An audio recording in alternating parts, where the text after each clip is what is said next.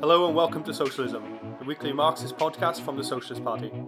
In the midst of a historic crisis, the state is preparing the ground to sabotage a potential left government. The aftershocks of the financial crash and the Brexit vote are leaving no part of the capitalist establishment unsullied. In a shock decision, the UK Supreme Court intervened in politics to rule against the executive and ordered that Parliament's suspension be ended. That top judges were willing to overturn a Tory Prime Minister shows the depth of the political crisis. But while this was a blow to Johnson's reckless no-deal ultimatum, were the Labour leaders right to praise the judiciary as an impartial upholder of democracy? In this episode of Socialism, we discuss the state, a warning to Corbynism. This episode we're going to discuss the real danger to the workers' movement and to a potential left government from the institutions and forces of the state. This is an extremely important issue and an immediate issue, what with the political interventions by the UK Supreme Court and the possibility of a Jeremy Corbyn-led administration before or soon after the year's end. But we should start by putting it in context. It's conference season for the main electoral parties, Parliament is back in session, and Boris Johnson's promised 31st October Brexit Day looms large without any way to resolve the belligerent Westminster deadlock. This episode we'll be talking with Hannah Sell, Hello. the Socialist Party's Deputy General Secretary. So what is so dangerous for the capitalists about Johnson's actions, Hannah? Well, he's being extremely reckless from their point of view. We're recording this just before his speech to Tory Party conference, but it seems at that he's going to put forward his idea for a deal, which has already been rejected in reality by Ireland, and he's going to insist that if that's not accepted, then the 31st of October, they're out. It's Brexit Day. And from the point of view of the capitalist class in Britain, it's dangerous, it's reckless. I think we have to be careful because it's not primarily about Johnson's personality. This is a reflection of objective processes. The Tories implemented brutal austerity and are very unpopular. And he is trying to find a social base to stand on. That's what this stems from. I don't know if we've covered this in a previous podcast, but David Cameron's come out with his autobiography recently. And it's interesting. And it's interesting, first of all, because he admits that the root cause of the working class vote for Brexit was anger at austerity. I heard an interview with John Humphrys on the radio where Humphrys kept pushing Cameron to say, why did you say to me just a week before Brexit that if you lost the referendum and Brexit was voted for, you would definitely not resign? And Cameron kept saying, if they had known, they being the angry mob, if they had known that they could have felled a Tory Prime Minister, it would have been even worse. And that is a tacit admission of the reasons that people went out and voted for Brexit, or a big reason for workers why they went and voted for Brexit in the referendum. And of course, he also says in his autobiography that he stands over every single little bit of austerity he implemented and he wished he'd done much more. Which, by the way, shows that for all the confused and complicated political situation we've had since the referendum, the fact that Cameron was felled by that referendum was a victory for the working class. Yeah. Of course, because you had Tory Brexiteers leading one side of the referendum and Tory Remainers leading the other, so there was no clear working class voice in the referendum and workers voted on both sides. But nonetheless, we have to remember that when people are saying, disaster began the day that there was a Brexit referendum, because in reality, that vote shook, historically, the strongest capitalist, one of the most successful capitalist parties on the planet in the Tory party, and put them into crisis. And to go back to what we were talking about before, Johnson is trying to pose as this populist standing for the people against Parliament, utterly cynically, but he's doing that to try and get a social base for Tory austerity policies. That's where it stems from. It's not just because he's a buffoon. It's related to objective reality, but the capitalist class are frightened by it because they don't want a chaotic no-deal Brexit because the effect it could have on their profits. They would like Brexit to not happen at all, But of course, they're also worried about the social explosions that would take place if they were seen to just ignore the vote from 2016. So most of them would probably, as far as they have one voice, like some kind of managed deal that was still very close to the EU. But they're worried by Johnson's approach. But they're also worried because he seems so like-mindedly willing to undermine the institutions of British capitalism. Parliament, the judiciary, even the monarchy, and they're going to need those in the future. They don't want them like-mindedly undermined. And that is a big reason for what we've seen taking place, which you referred to at the beginning, in terms of the decision of the UK Supreme Court to try and curb Johnson because of his recklessness. Of course, by doing that, they have also undermined the idea, the illusion, and it is an illusion, that the judiciary is independent, above politics, because it's acted in a very political way. So how significant then is the Supreme Court's ruling against Johnson's prorogation of Parliament? It is extremely significant.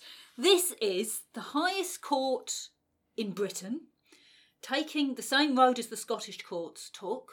Because the English courts initially went the other way. They didn't did, absolutely they did, yeah.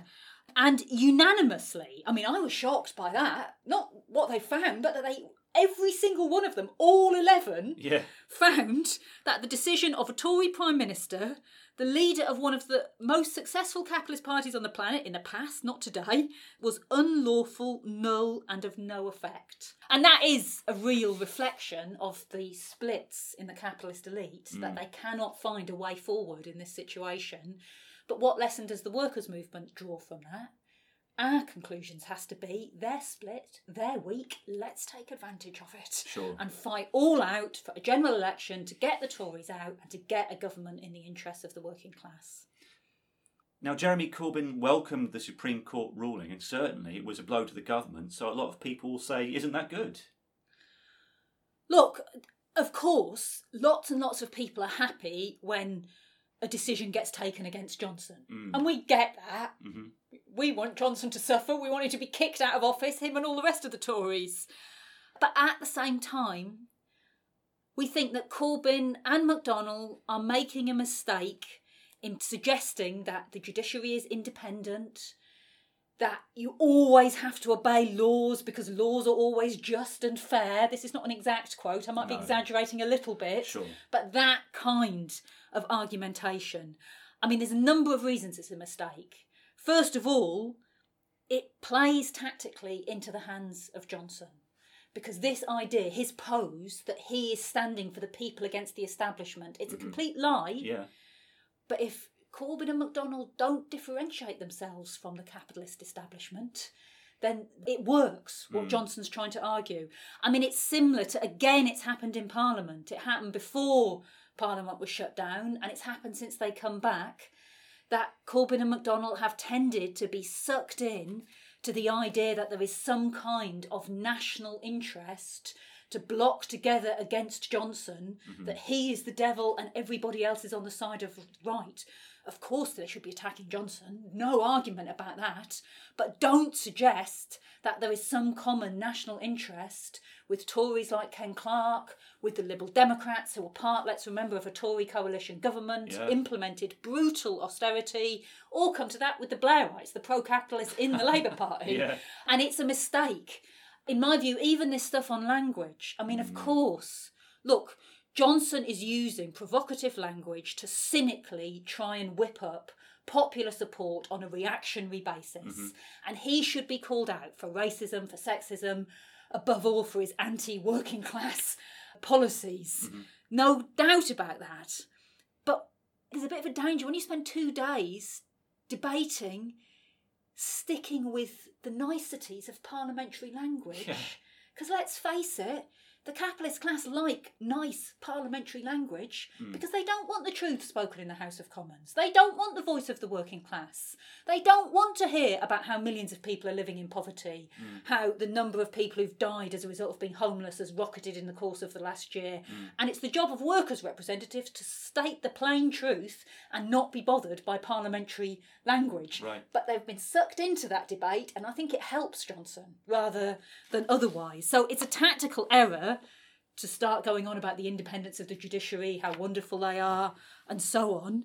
It jars, secondly, with the experience of working class people, many of whom have experienced that the legal system is not neutral and just. Any group of workers who've tried to take strike action and have been blocked on spurious grounds using the anti-trade union laws by the courts, they know that the courts don't behave in a neutral way. Come to that, the experience of workers in extreme poverty who have perhaps stolen a little bit to survive or slightly fiddled their benefits, and contrast that with the treatment of billionaires who don't pay their taxes. People know the legal system is not just neutral. But thirdly, and I think this is the most important reason, it's more important than any of the others, it's miseducating the working class, ordinary people, about the real character of the legal system, of the judiciary, of the state, and that is dangerous for the struggles that we're going to face in the future. And on top of the grounds which you mentioned there about taking action through the anti-trade union laws against strikes, well, what about strikes which actually break those laws? What about unofficial strikes? For example, on the day that Corbyn was making that statement, construction workers in Hull were walking off the site in defence of trade union agreements which the bosses were breaching, and that's against the anti-union laws. Now, would Corbyn say to those workers, you've got to go back to work? I don't think he would. So that was the wrong thing for him to say. And then furthermore, what about the EU's anti-nationalisation laws against investing to save jobs in industry? Now, Corbyn's programme would come up against those if he hadn't left the EU by the time he came to power, which is very possible. Saying you're the party which respects law and order, isn't that a kind of invitation to the Blairites in your own party to tie you up in the courts when you try and implement those policies? I mean, look at our common history with Jeremy Corbyn, because he was one of those who supported the movement that we led against the poll tax. 18 million people refused to pay their poll tax. 30-odd members of our party went to prison for not paying their poll tax. It was a completely unjust law, and we said it's better to break the law than to break the poor. Let's organise this mass movement of non-payment, and we got the poll tax repealed, and Thatcher was forced out as a result of it. But it was breaking the law, and it was absolutely the right thing to do. But judges, of course, didn't write the anti-union laws, so some lefts would argue we just need to change the laws that the judges are working from. Yes, they would argue that, and that's wrong. I mean, look, actually, this particular case, this judgment against Johnson, in and of itself shows the class character of the legal system. Okay. It was not a judgment in the interests of the working class. It was not a judgment in the interests of people who'd voted for Remain in the referendum. The Supreme Court would not have acted in that way to help those people. It acted in that way to help the capitalist class. And that was very clear. I mean, the day after it, the Financial Times, which as far as the capitalist class in Britain have a newspaper these days, it would be the Financial Times, had an editorial saying it's got to be followed up, the decision of the courts, with the passing a vote of no confidence in the Premier, and then using the Parliament's right to form a caretaker government to ensure an extension to the Brexit deadline and to organise a general election. In other words, follow this up by getting Johnson out of office. By the way, they had an editorial the day after saying, but don't let Corbyn come to office. So they want parliamentarians to find a solution that involves neither. But one of their major reasons for wanting action against Johnson, as I mentioned earlier, was that he is undermining the institutions of capitalism, including the institutions of the state, in a like-minded way. And he's also creating legal precedents that they were worried could be used by a future left-wing government, by a socialist government. There was a number of right-wing commentators picked up on that who actually read the ruling, which I did over the weekend. So one of them, Matthew Scott in The Telegraph, he said, given that the official opposition is now a strange personality cult of unrepentant Marxists committed to expropriating private property, not quite, but anyway, conservatives of all kinds should be profoundly grateful that the Supreme Court has reaffirmed this limitation on the Prime Minister's powers. Daniel Finkelstein made similar points in The Times.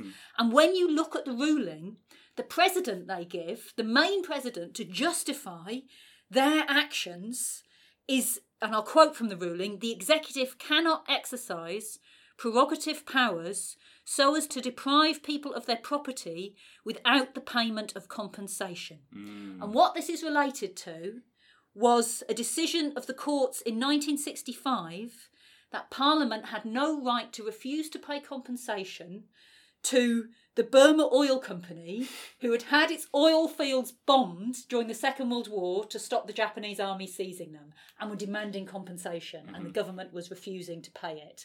So in other words, this was a ruling about this major corporation should have compensation paid to them, and the courts acted against the government. So they used that hook to justify what they've done in an entirely different case, which has got nothing to do with expropriation. But it shows, as Finkelstein himself says, it doesn't require much imagination to think of circumstances where that sort of ruling might come in handy. Right. They're worried about what a Corbyn government might do. They're worried that a Corbyn government might implement our policy, which is the nationalisation of major corporations with compensation only paid on the basis of proven need, not giving a penny to the fat cats and the speculators. And that ruling, actually, when you read it, was about their right to act legally in those circumstances against a democratically elected government. It's a very big mistake to imagine that the High Court is some neutral force when so clearly it acts at the behest of the capitalist class. Even if in this instance there might be many workers who are happy about the decision. Sure. They didn't do it for the workers. No. They did it because it was in the interest of the capitalist class. And ultimately that's always the role of the legal system and the rest of the state as well. We live in a capitalist democracy. Workers have won the right to vote. We've won the right to join a trade union, much as it's been curtailed by Tory governments and left in place by New Labour. But in any case, we've won those things, but nonetheless, the capitalist class retain decisive economic power via their ownership of the big corporations, the banks, finance, and so on. And the state machine and the judiciary and the legal system are part of that. They act ultimately to protect the interests of those that have the power in any class society, and in this society that's the capitalist class. And the judiciary is not elected. Those High Court judges were not elected, and they are overwhelmingly drawn by education, by class background, by outlook, from people who are going to defend the capitalist status quo. The same's true about the top of the civil service. The same's true about the heads of the army. But if you look at the judges, more than 60% of senior judges in Britain went to public school.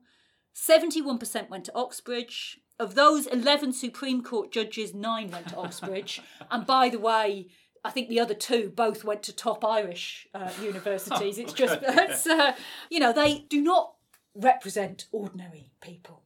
Clearly. And the fact that they're worrying about precedents being set inadvertently by the Johnson government, and part of what they're doing is trying to undo that precedent in order to be able to act against a future left socialist government, it gives a little glimpse of how far they would be prepared to go to use the state, if you like, to prevent a government acting in the interests of the working class. And by the way, that includes all wings of the state. I don't know if you remember, but when Corbyn was first elected, there were a series of unnamed generals quoted in the press. And one of them, the one I could find that was clearest, he was very clearly threatening a coup against a Corbyn-led government. He said, the General Staff would not allow a Prime Minister to jeopardise the security of this country, and I think the people would use whatever means possible, fair or foul, to prevent that. Who's the people? Well, I think he means himself. Yeah. Now, look, that was the ranting of a few generals. Sure. I'm not suggesting they're planning a coup against a Corbyn-led government. And there were similar rantings, by the way, against Wilson, a not particularly left-wing Labour Prime Minister in the 70s. But nonetheless, it is an indication they think they have a right to rule, and they will not allow the democratic election of a socialist government that they think threatens their power, prevent that, if they can use the state machine in order to maintain power. And they've said it themselves. So there's a famous book called Inside Right. It's written by a bloke called Ian Gilmore, who later served in Thatcher's cabinet. So, not just some off-the-wall person, a leading Tory. And he said, Conservatives do not worship democracy. For them, majority rule is a device. And if it is leading to an end that is undesirable or is inconsistent with itself, then there is a theoretical case for ending it. What they mean is if democracy doesn't suit their interests, then they would be prepared to do away with democracy and to use the state machine in order to do that. Now, let's be clear, they would much rather continue to rule by democratic means. They would not likely go down that road, and they're not planning at this point to go down that road. But nonetheless, he was telling the truth, what he wrote in that book, about what they'd be prepared to do.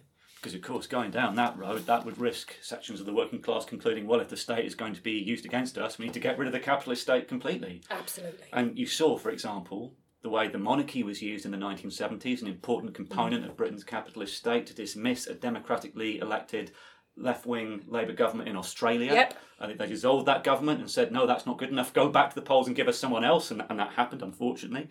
And in terms of their heads of the army and the police as well, I mean, Friedrich Engels, of course, Karl Marx's collaborator, one of the co-founders of Marxism, said that fundamentally what the state boils down to is armed bodies of men, that when the ruling class in society feels its privileges and its power threatened, if it has to, it will rely on force to maintain itself, that is the basic function of the state. Yeah. And we've seen elements of that in Britain in recent history. In the 20th century, we saw in 1984 to 85, during the miners' strike, when capitalism needed to break the unions, you had parts of the country were in effect a police state with movement controlled by the police. You had cavalry charges by the police to break picket lines. A little bit further back, when the workers' movement was a threat not just to profits, but in fact the whole capitalist system, in 1926 you had a general strike going on which almost brought down the capitalist government. The Royal Navy sailed warships up the Clyde to train their guns on the Glasgow picket lines. Now that strike failed, of course, but it shows the way the state can be used. And even without reaching that kind of pitch of struggle, there's been talk, when Johnson's gone on about ignoring the laws passed by Parliament, which would massively delegitimise an already completely delegitimised institution, there's been talk of the Supreme Court being able to order the Cabinet Secretary, an unelected senior civil servant, to go to Brussels on behalf of the British state and overrule the Prime Minister. You can see straight away, I'm not saying that's going to happen, but you can see straight away how that would be used to overrule, for example, Jeremy Corbyn giving instructions. So, given the capitalist state has all this undemocratic power, how should socialists deal with it? Well, I think A, before you come to B, C and D, is don't create illusions that it's democratic, which unfortunately... Or impartial. Yeah, impartial. Yeah, that's probably a more accurate word, that it's neutral, that it stands above the class forces in society. And unfortunately, that has been the approach in the recent statements of Jeremy Corbyn and John McDonnell. That has kind of fostered that illusion. But then we support all possible reforms to improve the situation. I mentioned that judges aren't elected. Well, they should be elected and under democratic working class control. You were talking about the role of the army, potentially. We would support the right of rank and file soldiers and rank and file police officers to join a trade union, for example. In the police, we would support the police being under democratic local control, the local police, but also the disbanding of all of the... I mean, for example, at the moment, I'm involved in a long-running, and it looks like a complete whitewash of an inquiry into the police spies into socialist organisations, including our own, into the trade unions, into environmental campaigns. All those should be disbanded, those kind of units of the police. So we support all those kind of reforms and we should fight for them. However, we shouldn't then create the illusion that you can reform the capitalist state into something different. As we've already talked about, while the capitalist class have the key economic levers of power, they control the state machine, and ultimately they will be prepared to use it against the working class majority if that threatens their rule. And you've given examples of that. So something more fundamental is needed. A socialist transformation of society is needed. If, as we argue, a socialist government was to take the major corporations and banks that dominate the economy into democratic public ownership, to nationalise them under workers' control and management, and a socialist government also, by the way, to have control of incoming and outgoing trade, so a state monopoly of foreign trade, that would create the basis to begin to build a democratic socialist planned economy in the interests of the majority. And then you will be talking about creating an entirely new state, something completely different. A workers' state will be a state for the majority, not to implement rule on behalf of a tiny minority, and would be based on election, accountability, no privileges, right of recall, all the many points that we've discussed before and in other podcasts. So and that's probably what... sacking a lot of these people who are in charge of things at the moment, because they're not going to be one round. Yeah, absolutely. It's not a question of keeping the same people at all. It will be something entirely new and different. Now, of course, the argument then is, but how is that possible when these generals control the current state machine and would be prepared to use it to prevent that happening? And they would.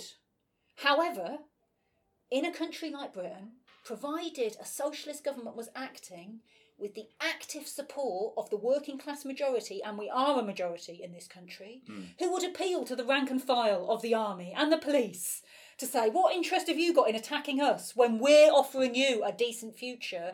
Actually, they will be powerless. They would attempt, no doubt, but they will be powerless to prevent a peaceful socialist transformation of society. And that's what's required, and that's what we're preparing the ground for in the arguments that we're putting. Now, these questions then about the role of the capitalist state forces can seem quite high level, they can seem sort of far off. Why are we as Marxists insisting on them right now? Because they're not far off. That's why. I mean, they would matter even if they were. But Look, this is a very fast-moving situation. I mentioned earlier on that the Financial Times had 2 consecutive editorials saying, get rid of Johnson and stop Corbyn. And the capitalist class would like to achieve both of those things. But it's not that easy for them. And despite their best efforts, you could see a Corbyn government coming to power in short order. This year, that could take place. And then these issues will be posed. Because unless a Corbyn government was to capitulate completely, immediately, it will attempt to carry out some measures in the interests of the working class. And the capitalist class will use whatever means they can, big and small, to try and sabotage that. We tend to concentrate on the economic things that they would do, of threatening a strike of capital, the IMF threatening to step in, those kind of measures. But there's lots of examples, on a little level, by the way, the kind of Sir Humphrey level. For example, when Tony Benn was energy minister, so a Labour left was energy minister, then he was told by the Sir Humphreys that if he didn't... The senior civil servant, sorry, that's probably a reference from a dated reference, yeah. He was told if he didn't allow nitrogen to be moved across a picket line, breaking a strike, there would be a major nuclear explosion and, you know, millions of people in Britain would die. So understandably, he went, oh, all right then. And the strike was broken, but it was a complete lie as a means to break the strike. So the idea that because you're the Minister for Energy, you're actually deciding what's happening, if what you're doing is going against the interests of the capitalist class, the state will intervene to try and prevent it. So these issues can be posed very quickly, and we're preparing the ground for that now, and it's absolutely crucial. Unfortunately, the debate in Parliament, workers listening are not going to hear clearly that the state acts in the interests of the capitalist class. But we have to say it to those that we can reach to point a clear way forward and to prepare for the struggles that are coming.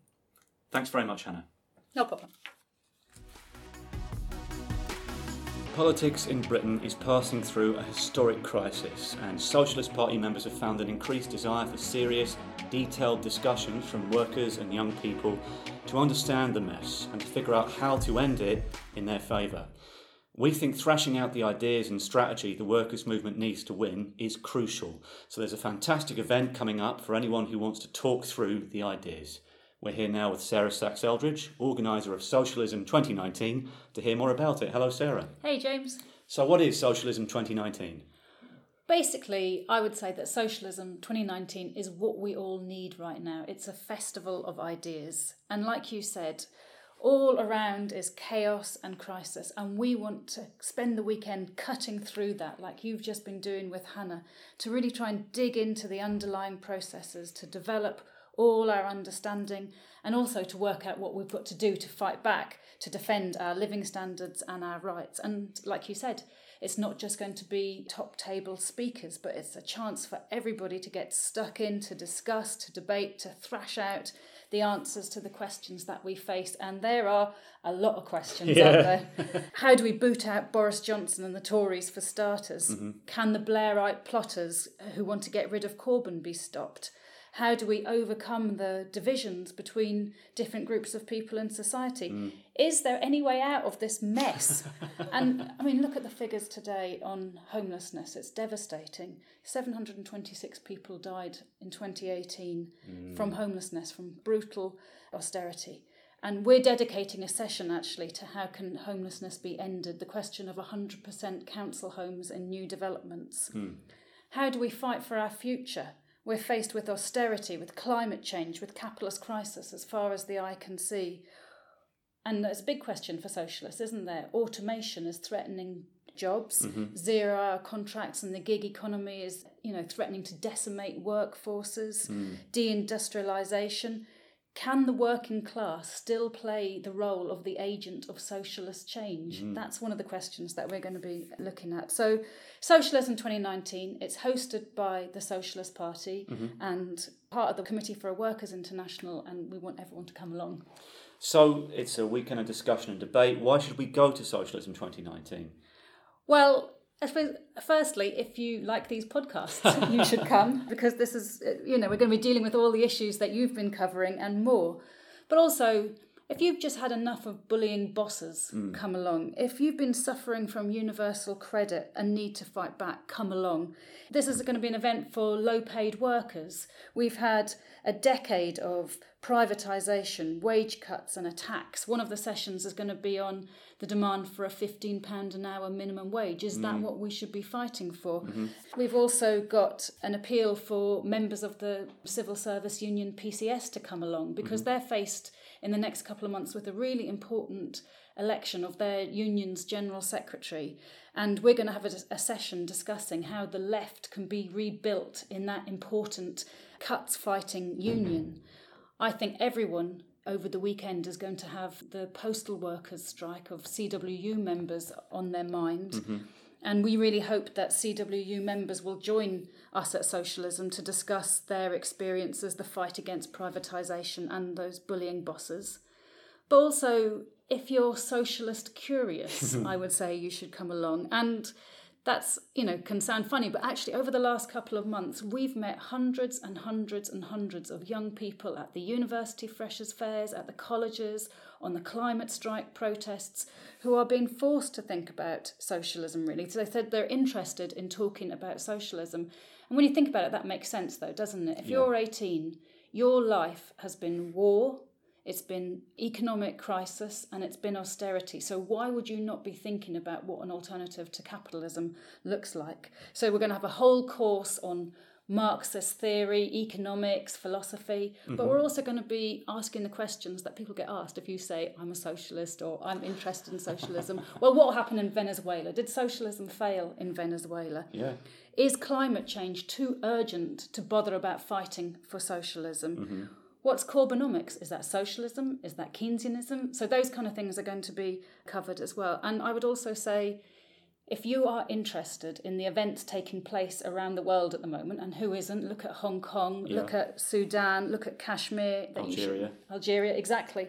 You should come along and discuss those things. And I have to mention Brexit, because we've all had a gutful of it, but we need to work out, like you said at the start, what is in our interest, what's in the interests of workers and young people. And so we'll have a session on that. Is a pro-worker Brexit possible? We'll look at Brexit in context of Trump, of trade, of tariffs, and we'll look at Brexit in relation to Northern Ireland as well. And I suppose the other thing that's really important to mention is that there are so many people who are involved in the fight against oppression, against women's oppression, against homophobia and transphobia, against racism.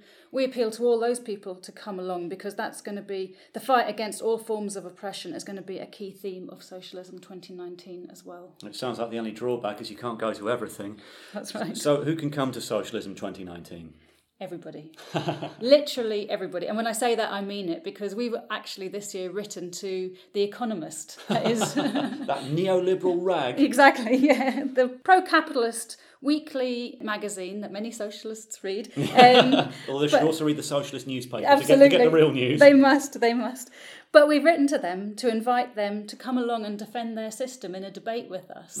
But obviously they're not the most important people that we want to have there. We're appealing mainly to working class people, to young people, to people fighting their bosses at work, to those who are organising resistance in their communities, to climate warriors, to everybody. And to make sure that's possible, we've got a free creche during the course of the weekend. We've got support for disabled people who want to attend. And I have to say as well that this is not just an event for people living in Britain. We already know of people who are coming from Ireland, France, Germany, as far away as Nigeria as well. So, those listeners abroad, please come along. When is it? Where is it? What does it cost? Facts. Good question. So Socialism 2019 is taking place over the weekend of the 2nd and 3rd of November. So it's just over 4 weeks away. Registration will open at 12 o'clock on the Saturday, the 2nd of November, and then the first round of sessions starts at 3 o'clock, 3 p.m. But it's worth coming down early because there's going to be one of the biggest bookshops of socialist and Marxist and left-wing literature available during the course of the weekend. There'll be posters, T-shirts, badges, and other material, and of course lots of socialists to just chat to informally as well. On that evening, on the Saturday, the 2nd of November, we'll have the big rally, which will be the kind of main event of the weekend. And if you can only make one part of the weekend, you should try and come along to that. And it's on the most important subject of all, really the most pressing subject of all. How do we get the Tories out and fight for socialism? And you've been there, James, haven't you? It's fantastic, isn't it? You're sitting in a crowd of 1,000 people and you're hearing thoughtful but also thought-provoking speeches from people who are involved in the struggle, who have got a record and a history of fighting to defend rights and living conditions and fight against capitalism. You said where? It's at the Institute of Education, which is near Russell Square Tube Station in central London. And for people who come in from outside London, there's an option to buy what we call a golden ticket that includes a hostel bed for the night. And you can get in touch and we can let you know details of transport that's being organised from different cities around the country as well. And tickets start from £3 for a day ticket for a school student, £6 for the weekend, £5 for a freshers student for one day, or £10 for the weekend. And at the moment, there's a 10% discount on all non-offer tickets that you get on the website. Sounds eminently affordable, well worth the money, best £10 or more that you're going to spend this month. Absolutely. Where do I sign up? So you can get tickets, the programme and all the other info that you need at socialism2019.net, or you can give us a call on 020 8988 777. We can talk through all your questions and sell you a ticket as well, most importantly. We're really excited. We're going all out over the next few weeks to organise a fantastic event, the event that we need, the festival of ideas that we need right now. And we hope that everyone listening will join us. See you there. See you there. And now we're going to hear from the latest reports of worker struggle and some of the news and campaigning activity that's been going on. Joining us again, we have Scott Jones from the Socialist Newspaper Editors Department. Hi, Scott. Hiya. And also Helen Patterson, who's one of our Socialist Party London organisers. Hello, Helen. Hello. So, Scott, there's been a victory at the Harland and Wolff shipyard occupation, isn't that right? Yeah, there has. So workers at the shipyard, which is in Belfast, they occupied the site for 10 weeks against this proposed closure. And they're celebrating because a buyer's been found, which obviously means it's going to stay open and hundreds of jobs are going to be saved. Great. Yeah, the buyer is promising to re-employ the workforce and expand production. And that announcement, should give confidence to workers and other threatened plants and industries, such as Wrightbus workers who are fighting the closure of their bus manufacturing site in Ballymena in Northern Ireland as well. We call for the nationalisation of Wrightbus, as we did at Harland and Wolff, to permanently safeguard the jobs and skills. But for now, finding a buyer for Harland and Wolff is fantastic on the back of the workers' 10-week occupation. That's fantastic. Yeah. Now, in Hull, there's been an unofficial walkout in defence of trade union agreements we've reported on previously. What's the latest there? That's right. So the workers are involved in building a wood chip processing plant in Hull. And it's been a struggle to prevent blacklisting, basically, of two senior Unite and GMB union shop stewards. So that's where the company refuses to employ a particular tradesperson because they're seen as someone who stands up for the workers. That's correct, yeah, and they do. The guys are Paul Tatsfield of Unite and Socialist Party member Keith Gibson, who's the GMB steward. So it's it's a clear breach of the trade union employer agreed procedures that take place in the construction industry. When the unions asked the bosses the direct question, why will you not allow Keith Gibson as a senior steward? There was just deafening silence. Obviously it's because like you say, he's a militant, he's got a record fighting for workers. But the unofficial action taken by the workers has forced them back. Fabricom, the employer. So Keith will start in the next 3 weeks, as will Paul Tatsfield. So, it shows strike action wins. Fantastic. And finally, the Civil Servants Union PCS, there's a battle coming up for the General Secretary's position. That's right, yeah. And Socialist Party member Marion Lloyd is running. Nominations close on the 14th of October. Her message is simple. If you want as General Secretary a socialist with a proven record of fighting for members, then support Marion. In The Socialist this week and online we carry her record and programme. So that's definitely worth reading. Yeah. And Helen, Socialist Party members have been out on university campuses up and down the country in the past few weeks, haven't they, talking to freshers just starting? That's right, and they're all covered in this week's Socialists, reports from all of those different fairs happening around the country over the last few weeks, like you said. And what really stood out to me from those reports was the huge enthusiasm, but also actually seriousness from the students who we've been discussing with, who've come to our first meetings on campuses about what's needed to get out of this fog of Brexit, but also to get rid of the Tories and Boris Johnson. Lots of the reports mention things like an openness to socialist leave arguments around the EU, but really about also what is needed from Corbyn, from the workers' movement, and around what demands a movement can be built that stands up for ordinary working class people at this time. And that's very important, isn't it? Because certainly I experienced out on the campuses, and a lot of other people did as well, a real scepticism towards Jeremy Corbyn at the moment because he's seen as weak, because he seems unable or unwilling to pull the trigger on this hated government, and it's not understood. And it's not just students, by the way, but also Socialist Party members are reporting that working class people in workplaces, trade union branches, on their housing estates, on street campaigning stores all across the country, everyone sees Corbyn as weak right now. He's made things very difficult for himself by staying trapped in that Westminster bubble rather than saying to the unions, let's come out, let's have a big action, let's threaten some strikes and push this government out. That would be understood. But being trapped in Parliament, unfortunately, that could seriously undermine him. And Scott mentioned about the Wrightbus dispute in Northern Ireland. Yep, in Northern Ireland, Wrightbus has gone into administration, and that actual dispute isn't all that removed from the climate struggle as well that's happening around the world. There's been the big student climate strikes as well. This is the company who originally was producing the Routemaster buses, which are used in London, and currently working on hydrogen-powered buses. Like I said, they've gone into administration, and that's a huge blow for the workers who work in there. I think it really shows up how the profit system, especially so soon after the collapse of Thomas Cook, offers no way forward for ordinary people to solve the problems of a decent standard of living, but also problems like the climate crisis. The company at the moment is playing hard, the parent company being greedy, refusing to sell off the land so that an alternative could be found. We agree with Unite's call to nationalise the company so that renewable powered buses can be produced to defend those jobs, defend the future of transport as well. And we would say open the books. The owner of the company has got a vanity project, church development happening next door, and has been using money from this failing company for that development. And workers' tactics such as those used in Harland and Wolff can be used again to stop the asset strippers and defend those jobs for the future. And there's also some updates on the Labour Party's pledges on housing policy. Yeah, if people read last week's issue of The Socialist, then there was a long article about the housing crisis and also Labour Party policy that's come out recently on housing. Now 2 pledges that have come out of Labour Party conference. One, to build 155,000 social rented properties a year, 100,000 of which should be council housing, and powers and resources for councils to take over housing associations under their direct control. Now, there's a huge housing crisis. It's an extremely important issue. And our article does point out a campaign already underway, a place in London called Meridian Water, which is calling for 100% of the houses built there to be council housing. And we've also got information from a councillor, Tolga, who has been involved in that campaign. Now, the other thing that this article points out is that these pledges on their own aren't enough. They'll have to be fought for to be included in any future Corbyn manifesto if there's a general election against the bloc of the Blairite MPs. I think people involved in housing campaigns, people themselves struggling to find safe and actually affordable housing will be really interested in future articles on the issue. And of course, this policy about building more council homes is exactly what the Socialist Party has been campaigning for years and called for in that last article that you mentioned in the previous issue of The Socialist.